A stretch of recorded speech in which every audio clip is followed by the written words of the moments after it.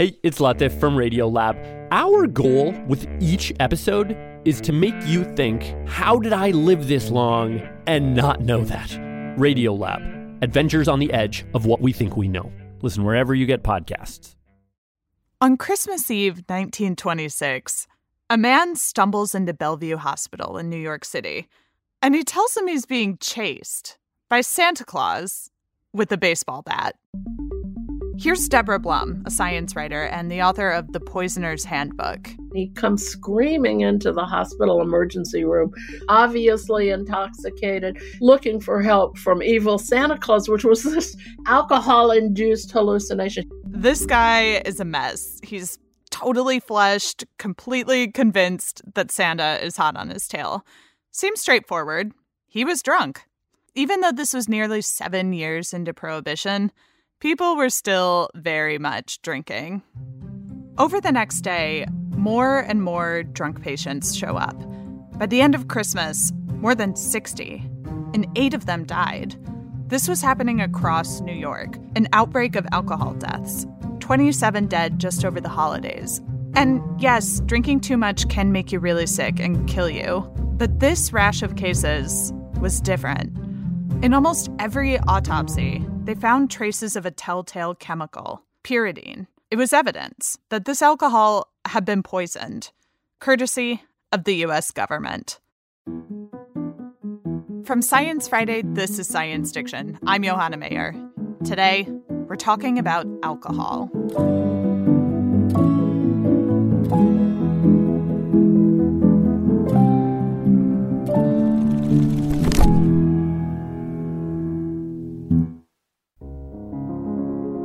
Carnegie Hall is one of the most famous concert venues in the world. The first time I walked on the stage, I felt like my feet were moving, but they were not touching the floor. Join us for If This Hall Could Talk, a new podcast that explores the history of this iconic landmark through the unique items in its archives.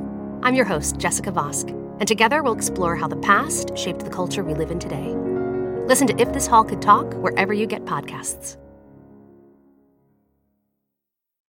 On January 17th, 1920, America went dry. Well, on paper at least. No more selling, manufacturing, or distributing alcohol, thanks to the 18th Amendment and the National Prohibition Act.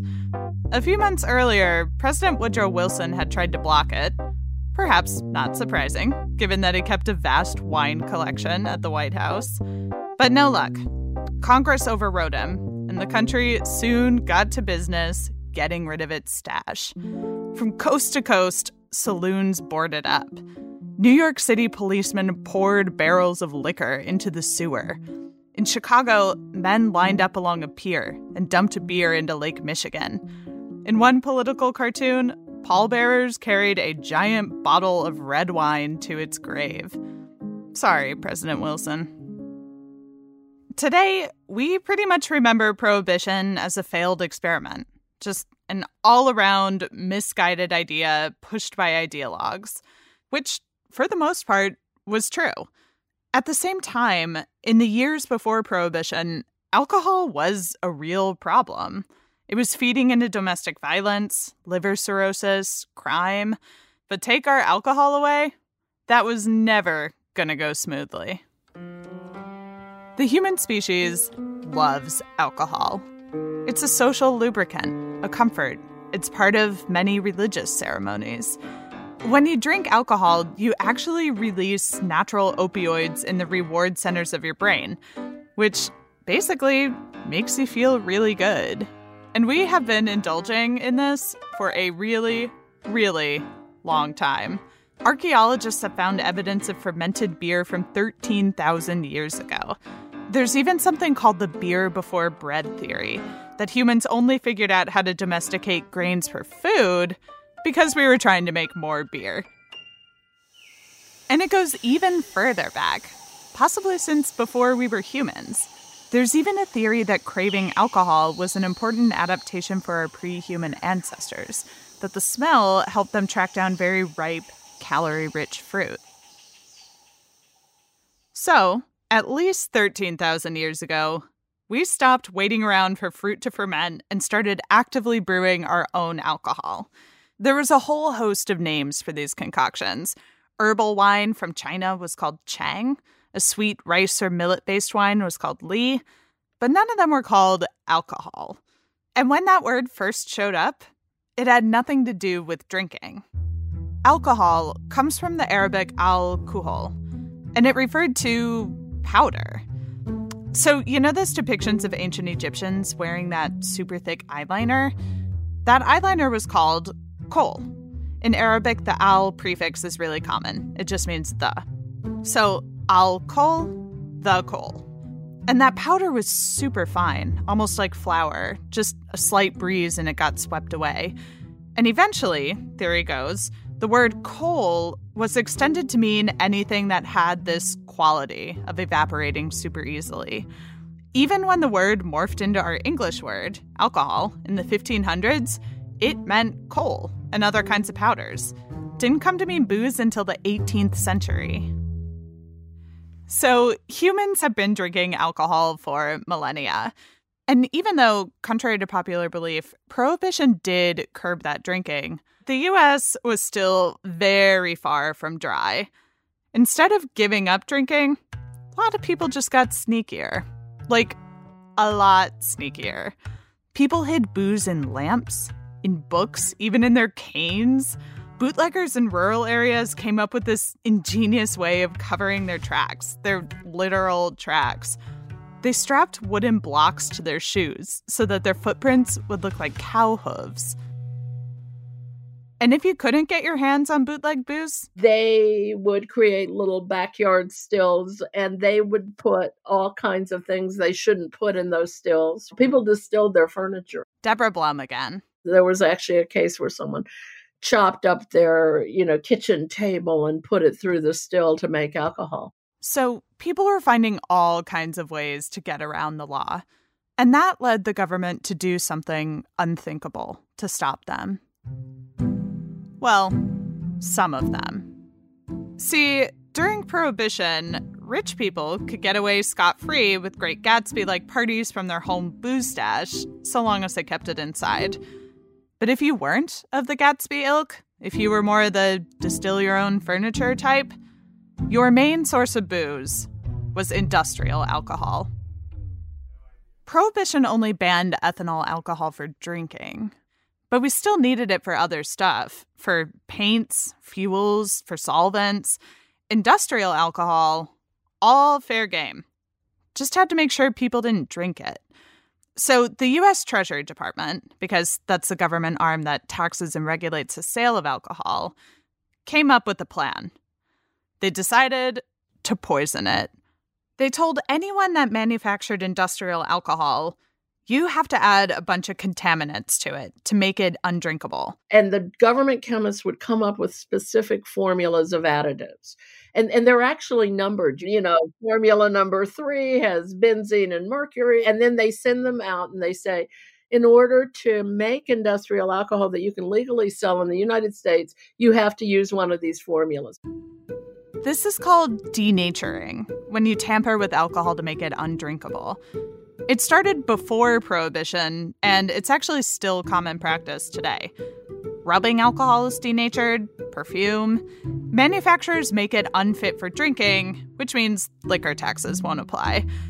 But during Prohibition, denaturing went from a common tax mechanism to a brutal enforcement tool. See, even though industrial alcohol was denatured, bootleggers were still stealing millions of gallons of it every year. They just renatured it. They even had their own chemists, wet chemists they were called. And these wet chemists would take that stolen industrial alcohol, figure out whatever nasty additives were in there, and then get them out so people could drink it again. And it'll be fine. Not fine. It'll just be not so poisonous that your customer drops dead in the street. They wanted the majority of their customers to survive. And so, the wet chemists work for the bootleggers and they're busy undoing the government's contamination work. And the dry chemists are busy trying to figure out, how to make alcohol dangerous enough that the wet chemists can't undo their work. On and on, the industrial alcohol kept flowing. And here's where the story gets kind of dicey. In the mid-20s, as Prohibition was wearing on and they seemed to be losing this battle, the government told manufacturers, add more poison. One of those poisons was methanol. All the chemicals being added to industrial alcohol were no joke. Real bad stuff. Kerosene, formaldehyde, chloroform, acetone. But methanol is one of the worst. It can cause blindness. Just a quarter cup of pure methanol can kill you. And when it's added to regular ethanol, it is really tough to get it out. So suddenly, the alcohol that you were buying in your speakeasy or on the street was much more poisonous and contained much more methanol. They started seeing this rash of people coming into the hospitals like Bellevue in New York. At the start of Prohibition, doctors at Bellevue saw maybe a dozen cases of moonshine and methanol poisoning per year. In 1926, they treated more than 700 cases. People argued about what was causing the surge. Was it regular old alcohol killing people? Ethanol is technically a poison too, after all. But there were clues suggesting this was something else. Some patients were hallucinating, like the man who saw Santa. Others were going blind. And in autopsies, the city toxicologist kept finding those traces of pyridine, one of the standard additives in government formulas. These people had been drinking denatured alcohol. Deborah Blum stumbled onto this government program by accident, just combing through old archives. My very first reaction was, no, this can't be right, because I didn't know it, right?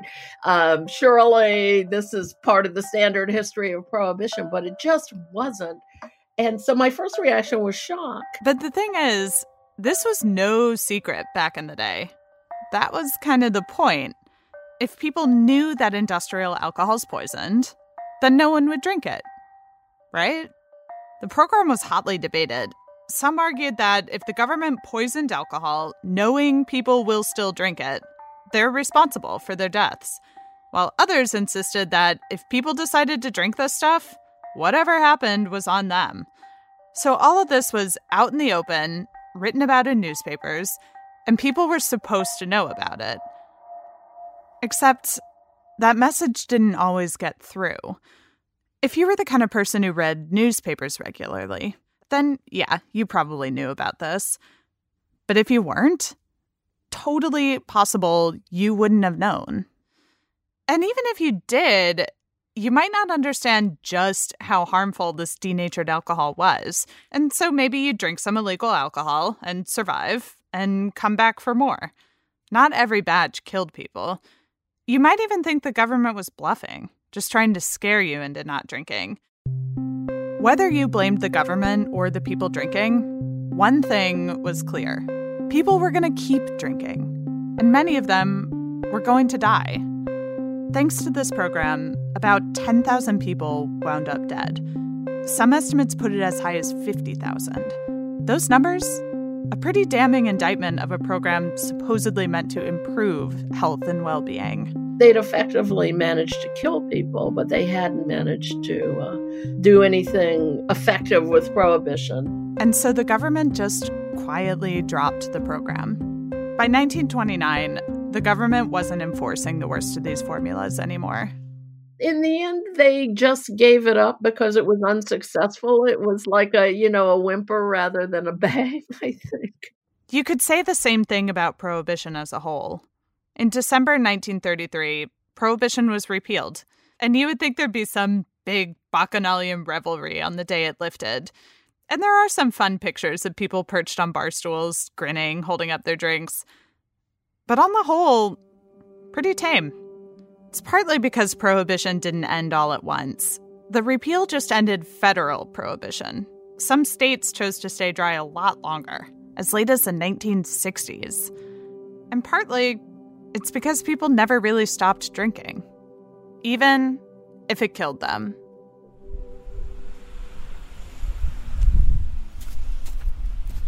It's been a long, hard winter. Here in New York, it seems like every day is cold and windy. Old dirty snow on the ground. So the other day, I met up with my friend Jenny for to-go cocktails. Hi. Shall we go in? Yes. Because that's the thing now. One of the few highlights in an otherwise very bleak year. And lucky for us, our local spot had hot drinks. Hello. Hi, how are you? Good. Can I get a Irish hot coffee, please? Mm-hmm. And can I get an Irish hot coffee and a chorizo burrito with egg? We used to come here to watch Jeopardy during happy hour. Now we come for hot booze in paper cups. To go, please. Yeah. Not quite ready for indoor dining. I'm glad they come in the little coffee cup. I love the little Greek coffee cups.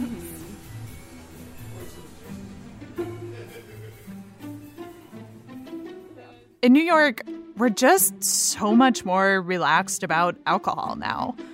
Like before the pandemic, say you had a bottle of wine at a restaurant, but you didn't finish it.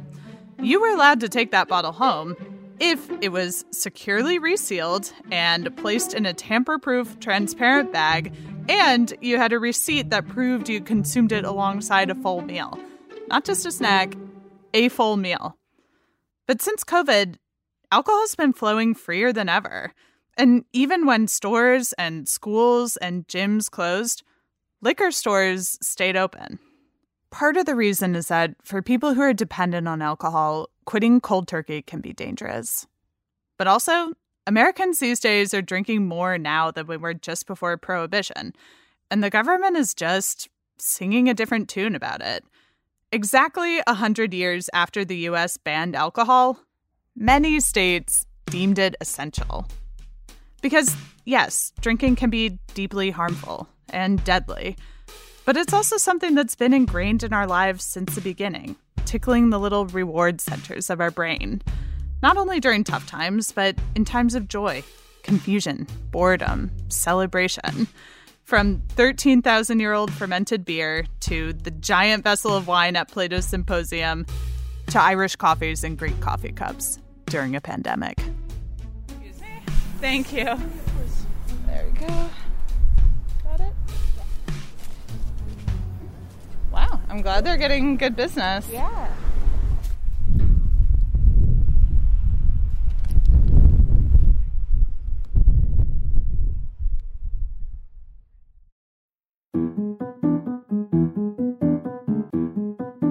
This episode of Science Diction was produced by me, Johanna Mayer, and Ella Feder. Ella is our editor and senior producer. Daniel Peterschmidt composed all our music and mastered this episode.